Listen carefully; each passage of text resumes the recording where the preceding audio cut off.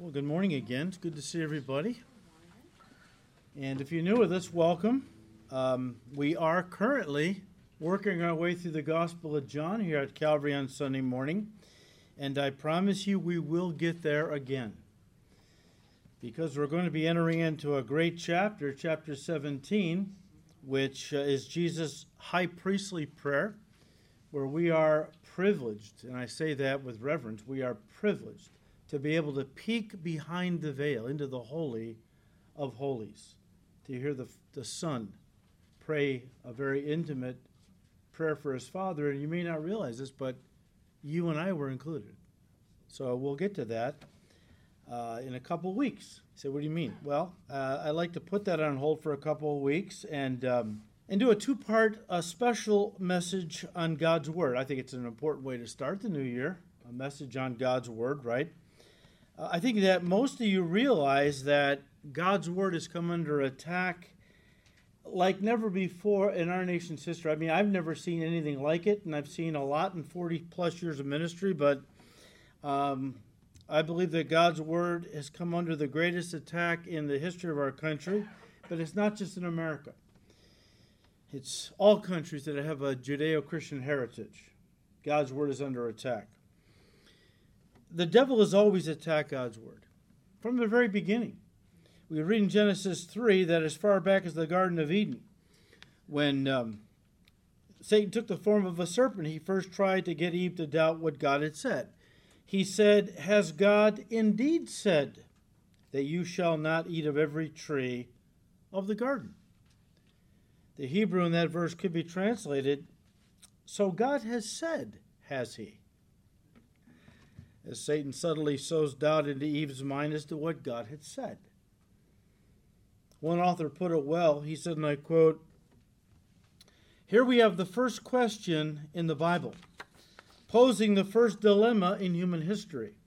There were no dilemmas before this one. The question is carefully crafted by Satan to start Eve down the path of doubting God's Word. He knows that doubting the Word of God will inevitably lead to rejecting the will of God and then doing whatever seems right in her own eyes. And so for the first time in human history, the most deadly spiritual force was covertly smuggled into the world. What is it? The assumption that what God said is subject to human judgment," end quote. But today the attacks have become, I think, far more blatant than they were in the Garden of Eden.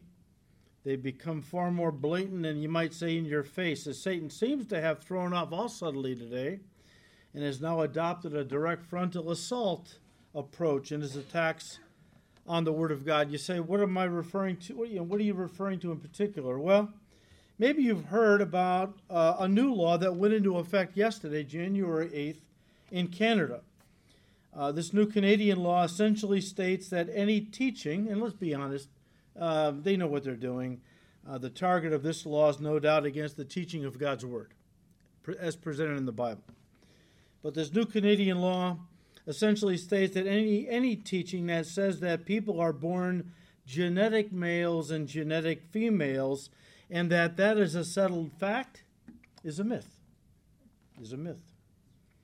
The Canadian law further states that heterosexuality, cisgender gender identity, and gender expression that conforms to the sex assigned to a person at birth and are therefore to be preferred over other sexual orientations, gender identities, and gender expressions is now illegal in Canada. It's coming here, though.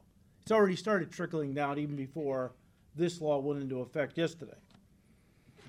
It goes on, and this is their whatever they're trying to do today, there's always a bigger goal for tomorrow.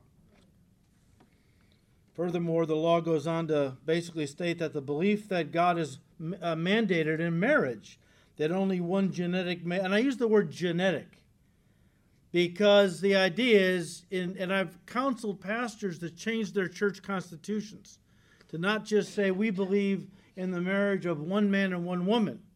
If a man believes he's a woman and then marries a woman, our constitutions can basically be used to justify that. So you have to put the word genetic in there. That's why I'm using it.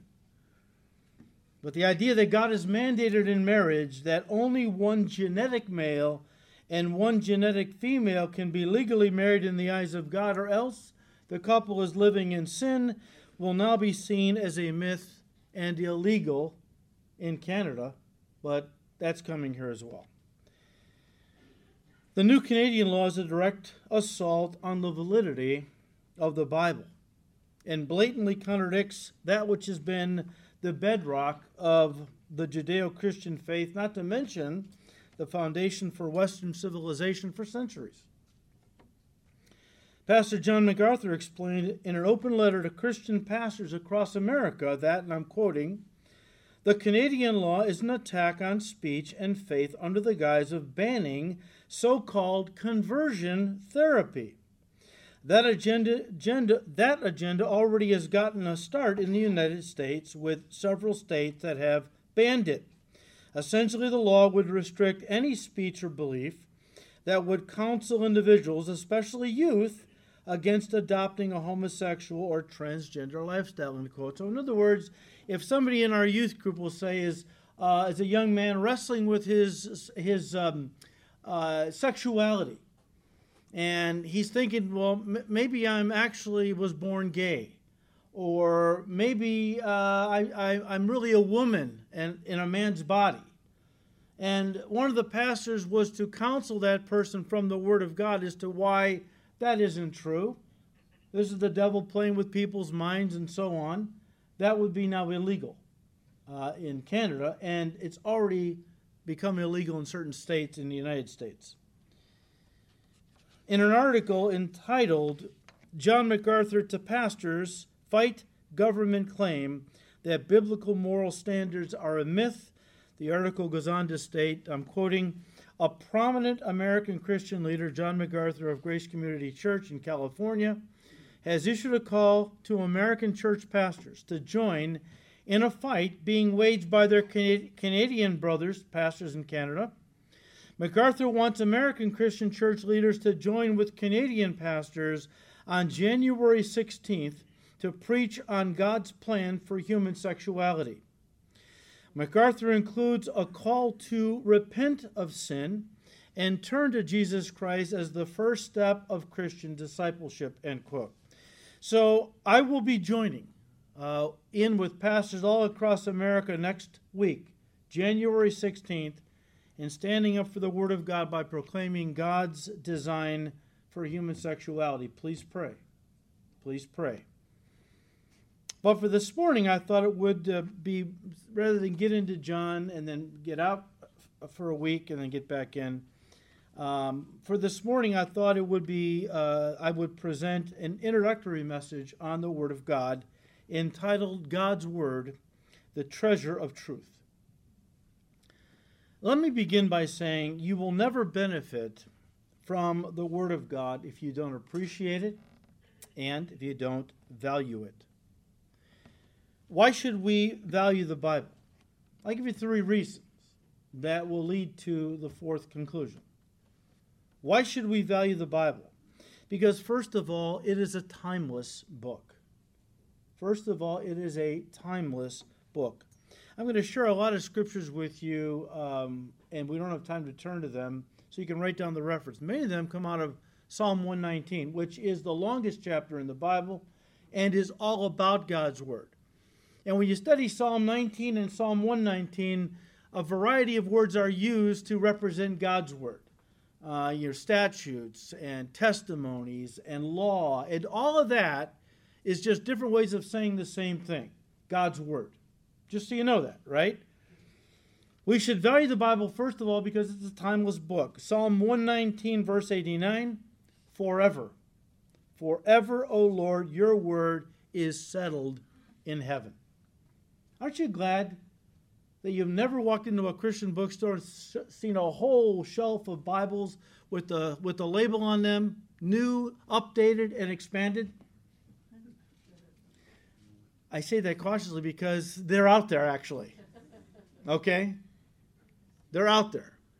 There are people that have given themselves over to deleting some passages in the Bible, rewording things so that they reflect a certain opinion and so on. But overall, you get what I'm saying, right? The true Word of God. What man does to the Word, that's not what I'm talking about. What God says about His Word, the Bible says, forever, O Lord, your Word is settled in heaven. What man does with it on the earth, that's between, he'll stand before God and give an account. Okay, but God, His Word is complete. We have everything we need for life and godliness. Okay? Psalm 119, verse 152. Concerning your testimonies, your word, I have known of old that you have founded them forever. Forever. Psalm 119, verse 160. The entirety of your word is truth. Not most of it, right? I mean, if I invite you over for dinner, right, nice big 3 or 4 course meal, starting off with maybe turkey for the holidays. And I said to you when you sat down, most of this meal is pure.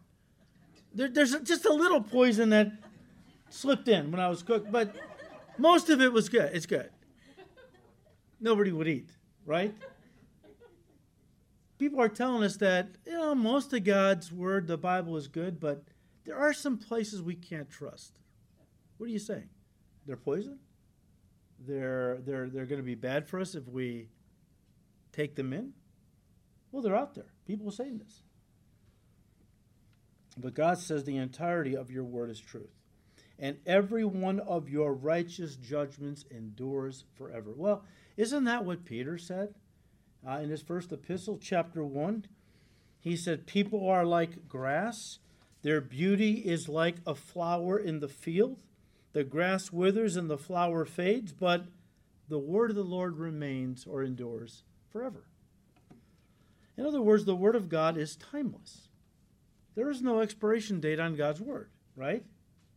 It endures forever because, like God, it has come from God who is eternal. Therefore, God's word is an expression of His nature, an extension of Himself, endures forever. Most of you have heard the name Voltaire. Voltaire was the famous French Enlightenment writer, historian, philosopher, and atheist. I mean, he was a vociferous critic of Christianity, and he had a sharp, cutting wit where he could phrase things in such a way as he would just demoralize Christians, and he enjoyed it. Just enjoyed it, ridiculing Christians and the Christian faith. Well, he died in 1778, but before he died, he made that infamous prediction that many of us have come to know. He predicted that within 100 years of his death, the Bible would disappear from the earth. Now, he was a product of the Enlightenment. And during that period, people felt that mankind was evolving out of all the superstition and darkness of the past. We were becoming enlightened in areas of medicine and science and so on. And because Voltaire and many like him believed that religion was simply the ignorance of the masses, their superstition, and the fact that they were basically ignorant people, and that gave rise to religion and the Bible. Well, as mankind has gotten more and more enlightened and will continue to be enlightened, eventually within 100 years of my death, he believed and stated it clearly, the Bible will no longer be, viewed as being of God. It will go by the wayside. If you've ever doubted that God has a sense of humor, here's one of those examples where I think He does. Because within 50 years of making that prediction, that within 100 years of my death, the Bible will cease to exist, disappear from the earth. 50 years after his death, the Geneva Bible Society bought Voltaire's house and used his own printing press to produce thousands and thousands of copies of the Bible to give out for distribution. It's like somebody wrote in the bathroom wall, a stall, God is dead, sign Nietzsche. Somebody else wrote underneath it, Nietzsche is dead, sign God.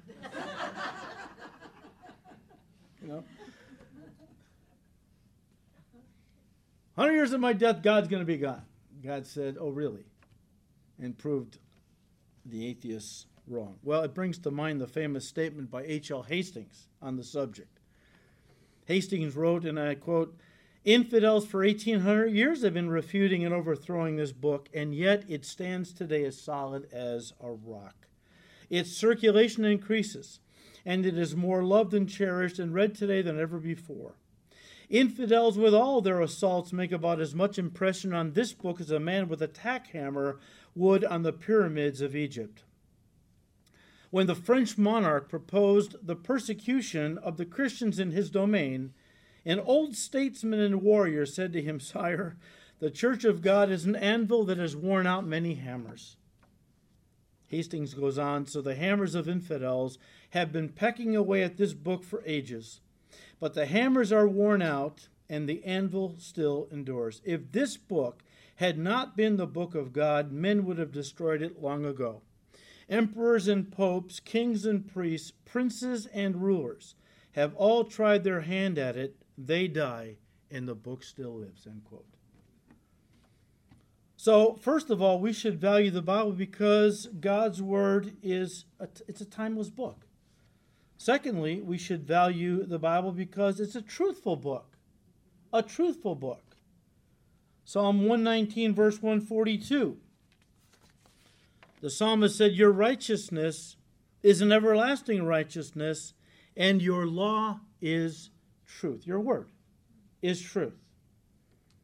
Psalm 119, verse 151. "You are near, O Lord, and all your commandments are true." Psalm 119, verse 160.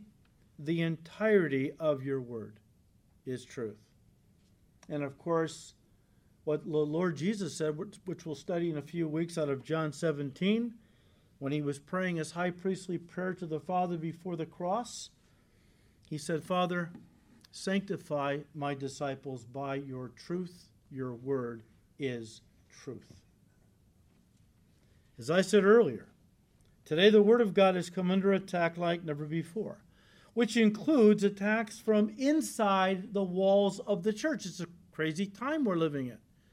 I mean, the world has always attacked the Word of God, always, right? But today you have the church has been over many years sown with many tares.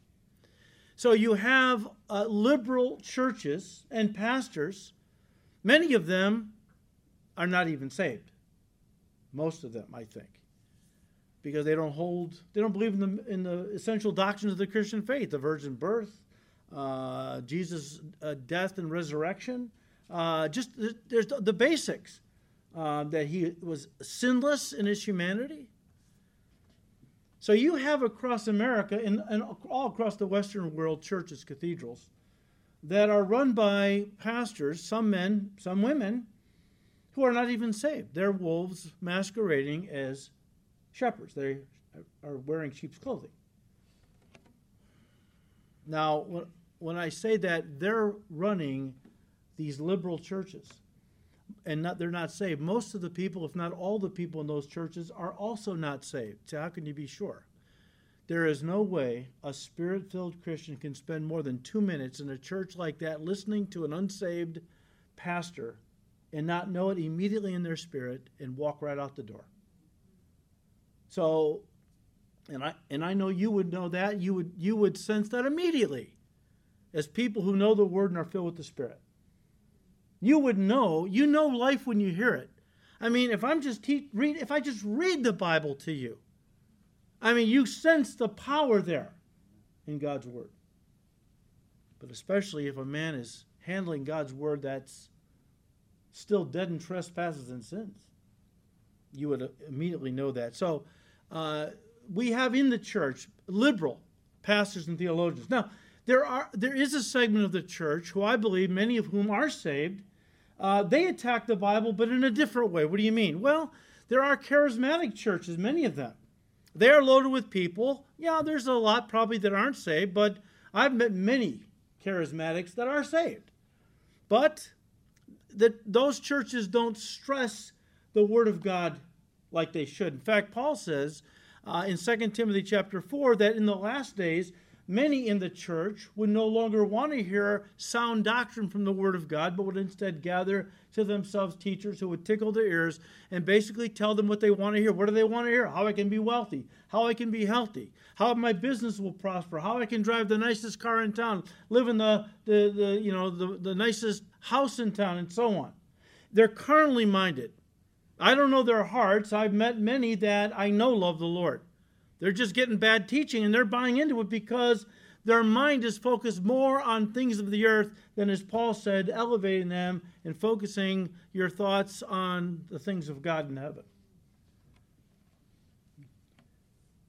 But when I talk about the blatant assault against God's word coming from within the walls of the church, I'm talking about those who are liberals, pastors, and so on.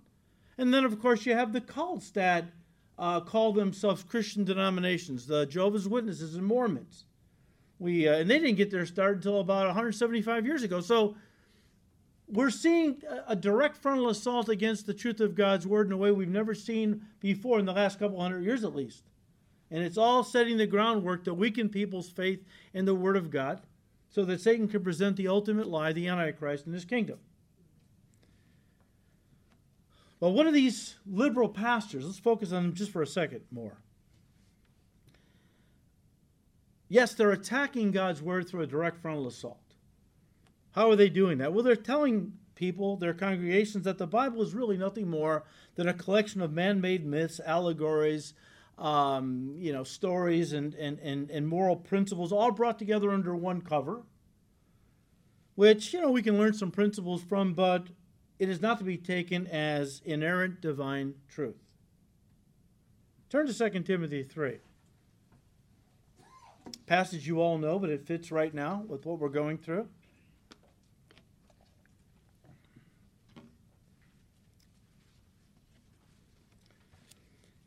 In 2 Timothy 3, starting with verse 16, Paul the Apostle, writing to a young pastor named Timothy, starts off by saying in verse 16, all Scripture is given by inspiration of God. Not most of it, not, whatever. It's all Scripture is given by inspiration of God and is profitable for doctrine, for reproof, for correction, for instruction in righteousness, that the man of God, woman of God, of course, may be complete, thoroughly equipped for every good work. We've talked about this. I won't belabor it. But the word translated inspiration is the Greek word theopneustos. Theopneustos literally means God breathed. God breathed. The idea is that all Scripture has been breathed out by God. God breathed. That's an interesting way for Paul to have put that because it reminds us of Genesis chapter 2, verse 7, which reads, "And the Lord God formed man out of the dust of the ground and breathed into his nostrils the breath of life," the breath of God, and man became a living being. A living being. And the idea is that God breathed life into the Scriptures the same way he basically breathed life into Adam. Even as the book of Hebrews states, well, Paul said in 2 Timothy 3, all Scripture is God-breathed. I believe Paul wrote Hebrews, who went on to say in chapter 4, verse 12 of Hebrews, that all Scripture is living and powerful, right? The Word of God is living and powerful. Well, because it's God-breathed. As God breathed life into Adam, so he breathed life into the Scriptures. What you have in your lap this morning is a supernatural book. It has life in it. It has life. I remember some guy on TV was talking. He was a Christian leader, a Christian teacher. I don't think he was a pastor, but he was, very much into his church as a teacher and leader. And after 9/11 happened, we didn't really know too much about Islam at that time, at least not the average American. So he wanted to know, well, what is this religion that would cause people to think they're serving God by killing innocents, right? And don't forget, a lot of kids died on 9/11. So he said, well, he's a born-again Christian. He reads the Bible all the time, but decided he was going to take a summer and he was going to read the Quran. And he said, I got to tell you, I spent all summer reading the Quran, and I got to tell you, it was the most dry, uninspiring, dead book I have ever read. So different from when I read the Bible. And as I read it, I feel the life coming off the pages. As I read the words, it's not the ink and paper, of course. It's how God breathed life into these words that were arranged on the paper in such a way that it was God expressing his thoughts. And as we read it, we're really entering into the mind of God, the heart of God. We're merging with God, not in a metaphysical weird way, but just in the idea that we're thinking the thoughts. Whenever you read something, that's why you shouldn't be reading garbage. You're melding, you have this kind of a mind meld with the author. You're thinking what he or she is thinking, which often comes from their heart, a fallen, corrupt heart. When you read the Word of God, it's pure. It's of God. And you're coming together with God in a sense that you're thinking his thoughts. You're experiencing what he has in his heart. That's healthy. That's transforming, as we're going to see in a moment. But the idea that God's Word is inspired. When the theologians talk about this, they describe the inspiration of God's Word in these terms: verbal, plenary inspiration. Inspiration we've already covered. God breathed, right? But they claim, rightly so, that the inspiration of God's Word is the verbal, plenary inspiration. What does that mean? Well, verbal inspiration simply means every word in Scripture is God-given. Every word. The idea is that every single word in the Bible is there because God wanted it there. All right? There are no exceptions. Several years ago, Reader's Digest came out with a Bible. Well, it wasn't a Bible. They redid the Bible. I forgot what they called it, but what they basically did was they condensed it. Might have been called the Condensed Bible. I forgot, right? And what they did was they took out a bunch of stuff they considered extraneous information. We don't need to know this. Take it out. We'll just get to the heart and the meat, you know? And they even took out the verse in Revelation that said, if anyone takes away from the words, prophecy of this book, God's going to take away life, eternal life, and so on. So they took that out because they didn't want to be dealing with that. But every word has been put in the Bible by God. Every word. There's no exceptions. Plenary, well, that simply means all parts of the Bible are authoritative and inspired. Years ago, I was talking to a pastor from a particular Christian denomination. I'm not going to tell you the denomination because I'm not sure he was speaking for the whole group, but he said he was. He said, my denomination believes. All right? What do they believe? He said, we believe that when the Bible talks about spiritual things, it's inspired and inerrant.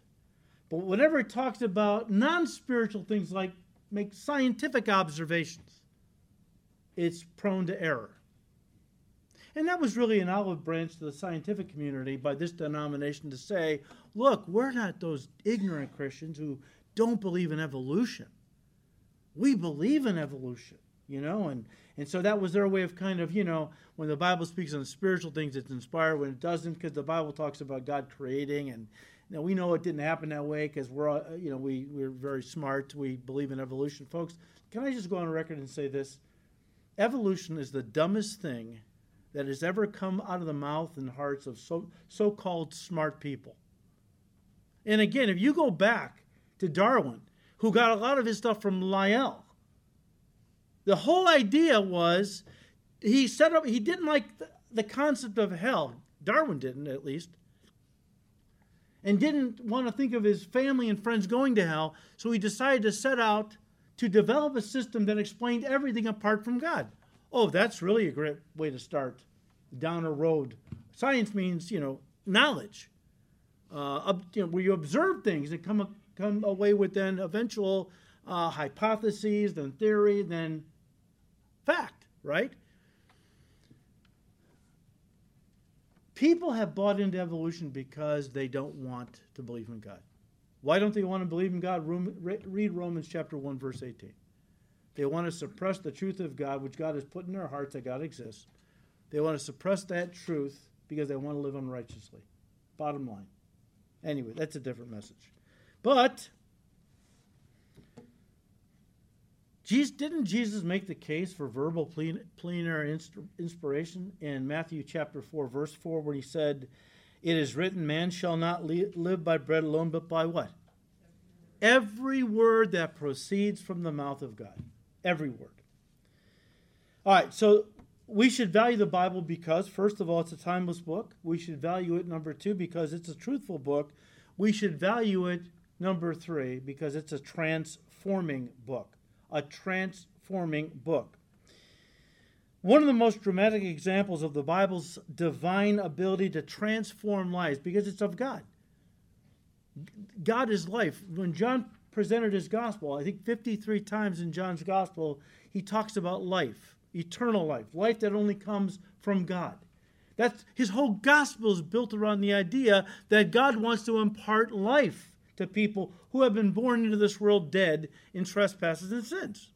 And the only one who can impart life to the dead is God. Whether you're talking about physical dead or the spiritual dead, God is the only source of life, right? And the Word of God has that transforming power because it is emanated from God. And therefore, whoever takes it in, well, they also become beneficiaries of the power to be saved and also then transformed through the Word of God. One of the most dramatic examples of the Bible's divine ability to transform lives involved the famous story of Mutiny on the Bounty. People heard of this. True story from history, right?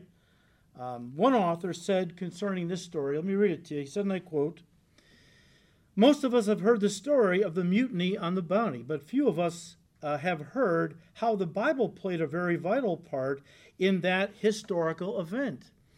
He said the Bounty was a British ship which set sail from England in 1787, bound for the South Seas. The idea was that those on board would spend some time among the islands, transplanting fruit-bearing and food-bearing trees and doing other things to make some of the islands more habitable. After 10 months of voyage, the Bounty arrived safely at the island of Tahiti. And for 6 months, the officers and the crew gave themselves to the duties placed upon them by their government. When the special task was completed, however, and the order was given to embark again, the sailors rebelled. They had formed strong attachments to the native girls, and the climate and the ease of the South Sea island life was much to their liking. The result was mutiny on the Bounty. And the sailors placed Captain Bligh and a few loyal men adrift in an open boat. Captain Bligh, in an almost miraculous fashion, survived the ordeal, was rescued, and eventually arrived home in London to tell his story.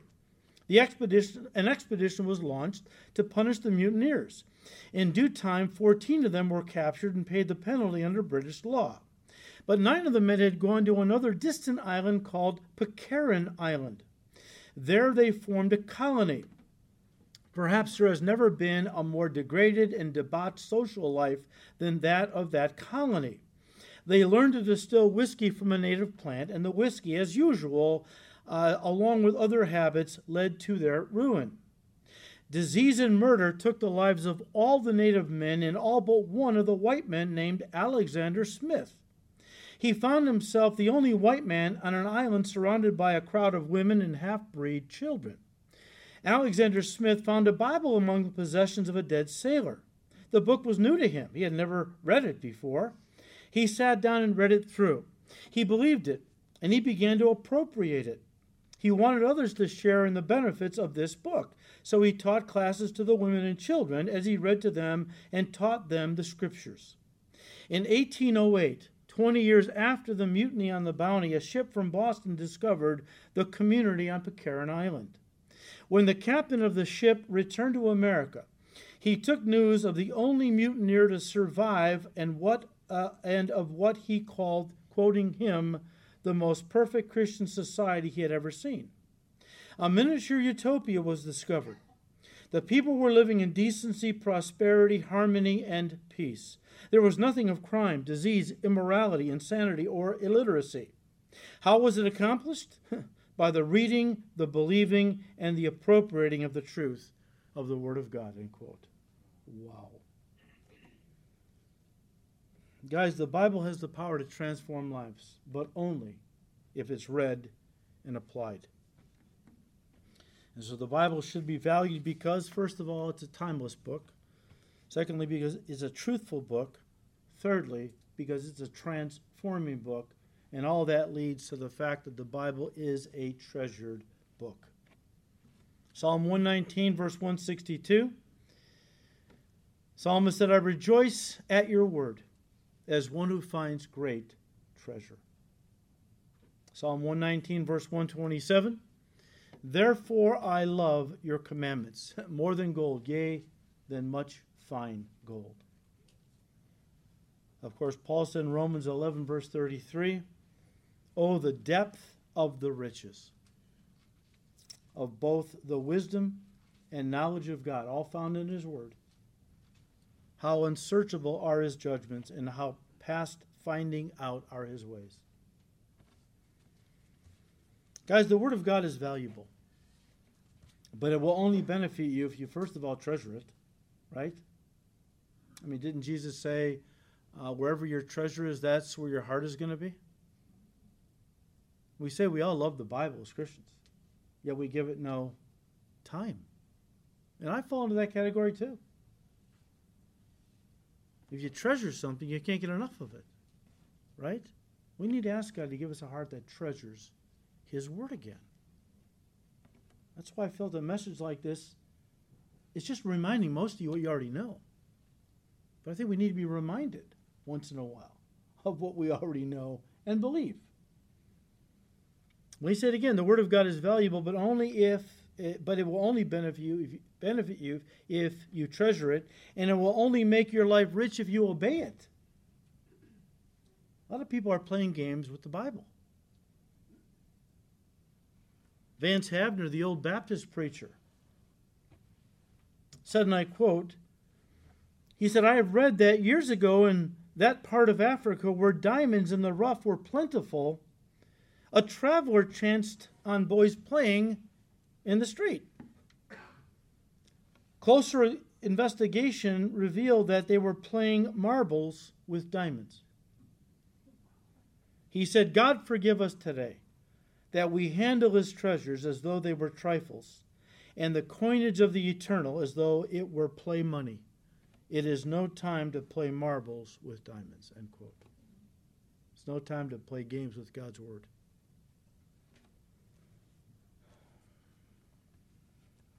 Why don't we read the Bible more? We believe it's God's word. Well, there's a lot of reasons for that. Maybe one of them that was found written on D.L. Moody's Bible, the cover. Here's what he said. He said, this book will keep you from sin, or sin will keep you from this book. I just throw that out. What is keeping us from reading God's word like we should? It might not be sin. It might just be we're so busy, you know? I guess you can call putting something ahead of God's word sin in the sense that God should always come first, right?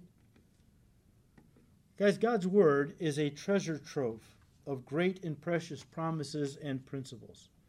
Let me give you a little flavor of what I'm saying. We are saved by the word. 1 Timothy 4, verse 16, James 1, verse 21. We are cleansed by the word. Ephesians 5, these are up here. You can write them down if you want after service. We're cleansed by the word. Ephesians 5:26, Psalm 119, verse 9. We're sanctified by the word. John 17, verse 17. Also, 1 Timothy 4, verse 6 tells us that. We are guided by the word. Psalm 119, verse 105. We're enlightened by the word. Psalm 19, verse 8. We are kept by the word. Psalm 17, verse 4. Revelation chapter 3, verse 10. And I could go on and on. I'll let you run with that. I'll let you run with that. Listen, God's word is truth. And the only thing that can save and sanctify a person, which is why the devil tries so hard to undermine and destroy it and has from the very beginning. Satan doesn't want anybody saved. If he can discredit God's word, right? And so what has he been doing for many years? Well, he's been pecking away at the foundation. Psalm 11, verse 3, if the foundation is destroyed, what can the righteous do? I mean, this attack against one of the most basic scientific principles that some people are born male and some people are born female. If that can come under, that's about as basic and foundational to Western civilization as it gets. If the devil has taken it upon himself to attack that, there's nothing that's off the table. We have to cherish God's word. Too many Christians today give God's word lip service. They don't really cherish it. They don't value it. They don't believe it holds the power to transform their lives. They'd rather go to a psychologist or a yoga class or a hypnosis class or some other thing that is exactly not what God would have them do, because those things can impart power in life. God's word is living and powerful, right? But if we don't cherish it as believers, if we don't love it, if we don't value it, and seek to live our lives accordingly to it, nobody else is going to take it seriously either. Let me close with a true story. I've told you this story before, but it fits, and I want to just quickly give it to you, and then we'll close. Let me end with a true story that comes from the life of a man named Robert Dick Wilson, a man who truly treasured God's word. Robert Wilson was born in 1856. He graduated Princeton University at the age of 20 and then went on to get his Ph.D. He then did further postgraduate work in Germany for 2 years, where he was exposed to the School of Higher Criticism. What is the School of Higher Criticism? It was and is a school, quote unquote, of German liberal scholars whose whole mission in life was to attack the Bible at every turn, discredit it, undermine it, say it really wasn't trustworthy, that Moses didn't write the first 5 books of the Bible, Genesis through Deuteronomy. It was 5 different priests, P, Q, R, Z, Y. I forgot the letters, but and because there's differences and things. And so this is what Wilson, it was just going big guns at the time Wilson there was in Germany. And so after sitting through a class where a liberal professor or some professors of higher criticism were just ripping the Bible apart, primarily the Old Testament, just trying to shred it, ridicule it, pass it off as being ridiculous and foolish and unhistorical and so untrustworthy. He was so brokenhearted, Robert Wilson. He loved the word. He went back to his dorm, knelt brokenhearted, tears. Went back to his dorm, knelt by his bed, and prayed this prayer. He was 25 years old at the time. He said, Lord, if you will give me another 45 years, I will devote the first 15 years to learning every language the Bible was written in. I will spend the next 15 years studying the Old Testament itself, and the last 15 years I will spend presenting my findings for the truthfulness of your word to anyone who will listen. I'll go to any place in the world, all right? Well, God answered Robert's prayer and gave him another 49 years, during which time, listen, he mastered 45 languages. When you talk about a brilliant mind, this guy is the Everest of brilliant minds. He mastered 45 languages. He not only became an expert in Hebrew and its kindred tongues, but he learned all the languages into which the scriptures had been translated down to the year AD 600.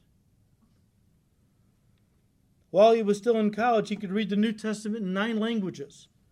He had memorized the entire New Testament in Hebrew, along with portions of the Old Testament, and it was said he could recite the New Testament in Hebrew from memory without missing a single syllable. He studied the text of the Old Testament, looking at every consonant. Remember now, the Hebrew in the Old Testament had no vowels. It was all consonants. So he took the time to study every consonant in the Old Testament scriptures, 250,000 of them. He made a thorough scientific investigation of the Old Testament text as compared with the other writings of antiquity. How does it measure up against, Homer's Iliad or Caesar's Gallic Wars or something to that effect, right? If you've ever done that study, wow. There's no match. Bible is no equal.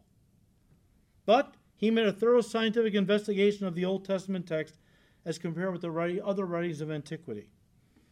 Dr. Wilson then spent his remaining years writing down and teaching the results of his long research. He became the leading professor at Princeton Theological Seminary, where he spent many years defending the Bible against all comers. Nobody could debate him. He would wipe the floor with everybody.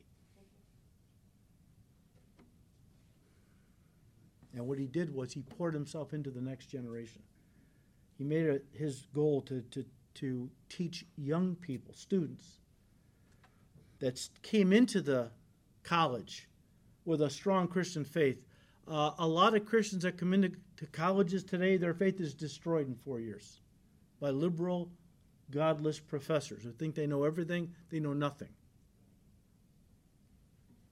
But back then, Wilson wanted to have these young people come from Christian families. They already loved the Word. He wanted to give them a stronger foundation for their faith.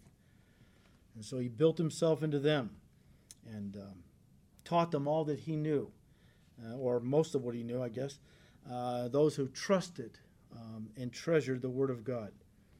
The story is told that at the end of one of his classes, now Wilson's an old man, the story is told at the end of one of his classes, a student raised his hand and asked the old scholar, Dr. Wilson, what is the greatest truth you have ever learned in all your studies of the Bible? That's a great question. That's a great question. You would expect a genius like Robert Dick Wilson to say, well, let me tell you about the doctrine of atonement. It's just some of the things God has showed me.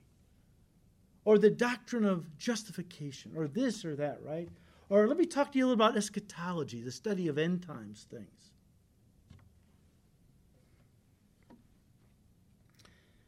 Dr. Wilson, what is the greatest truth you've ever learned in all your studies of the Bible?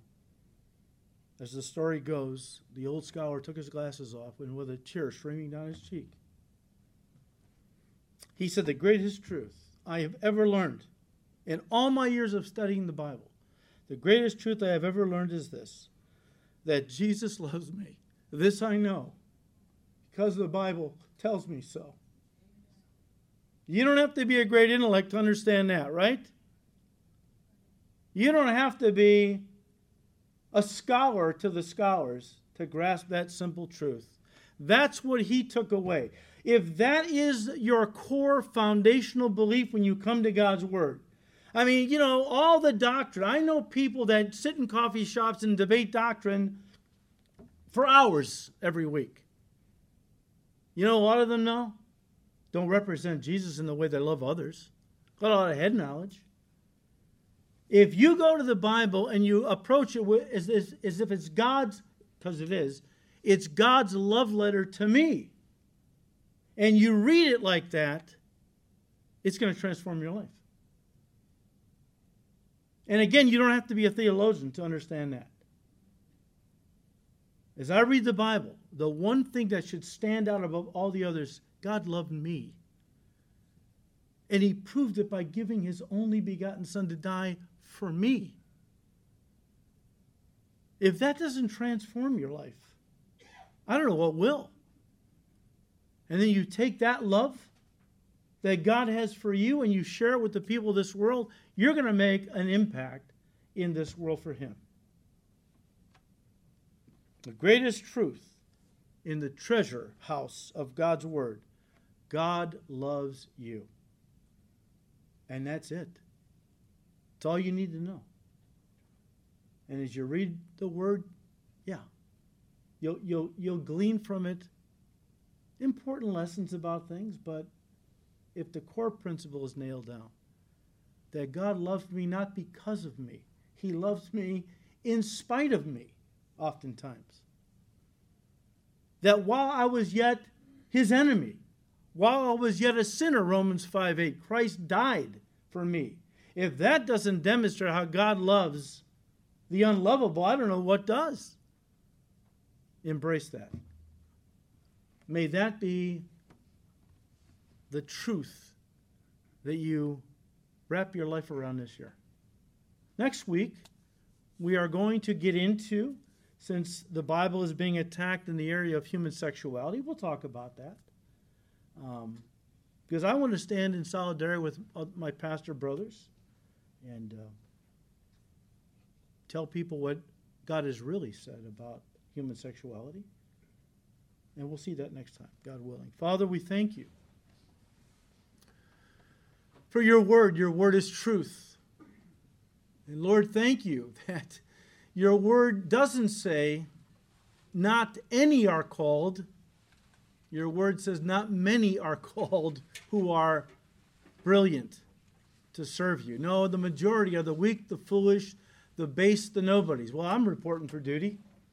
But thank you that you have chosen some who are brilliant beyond brilliance, like a Robert Dick Wilson, to do the research and to lay the groundwork for us to have a stronger faith. We thank you, Lord. We ask that you would continue to bless these studies in your word. We ask all this in Jesus' precious name. Amen.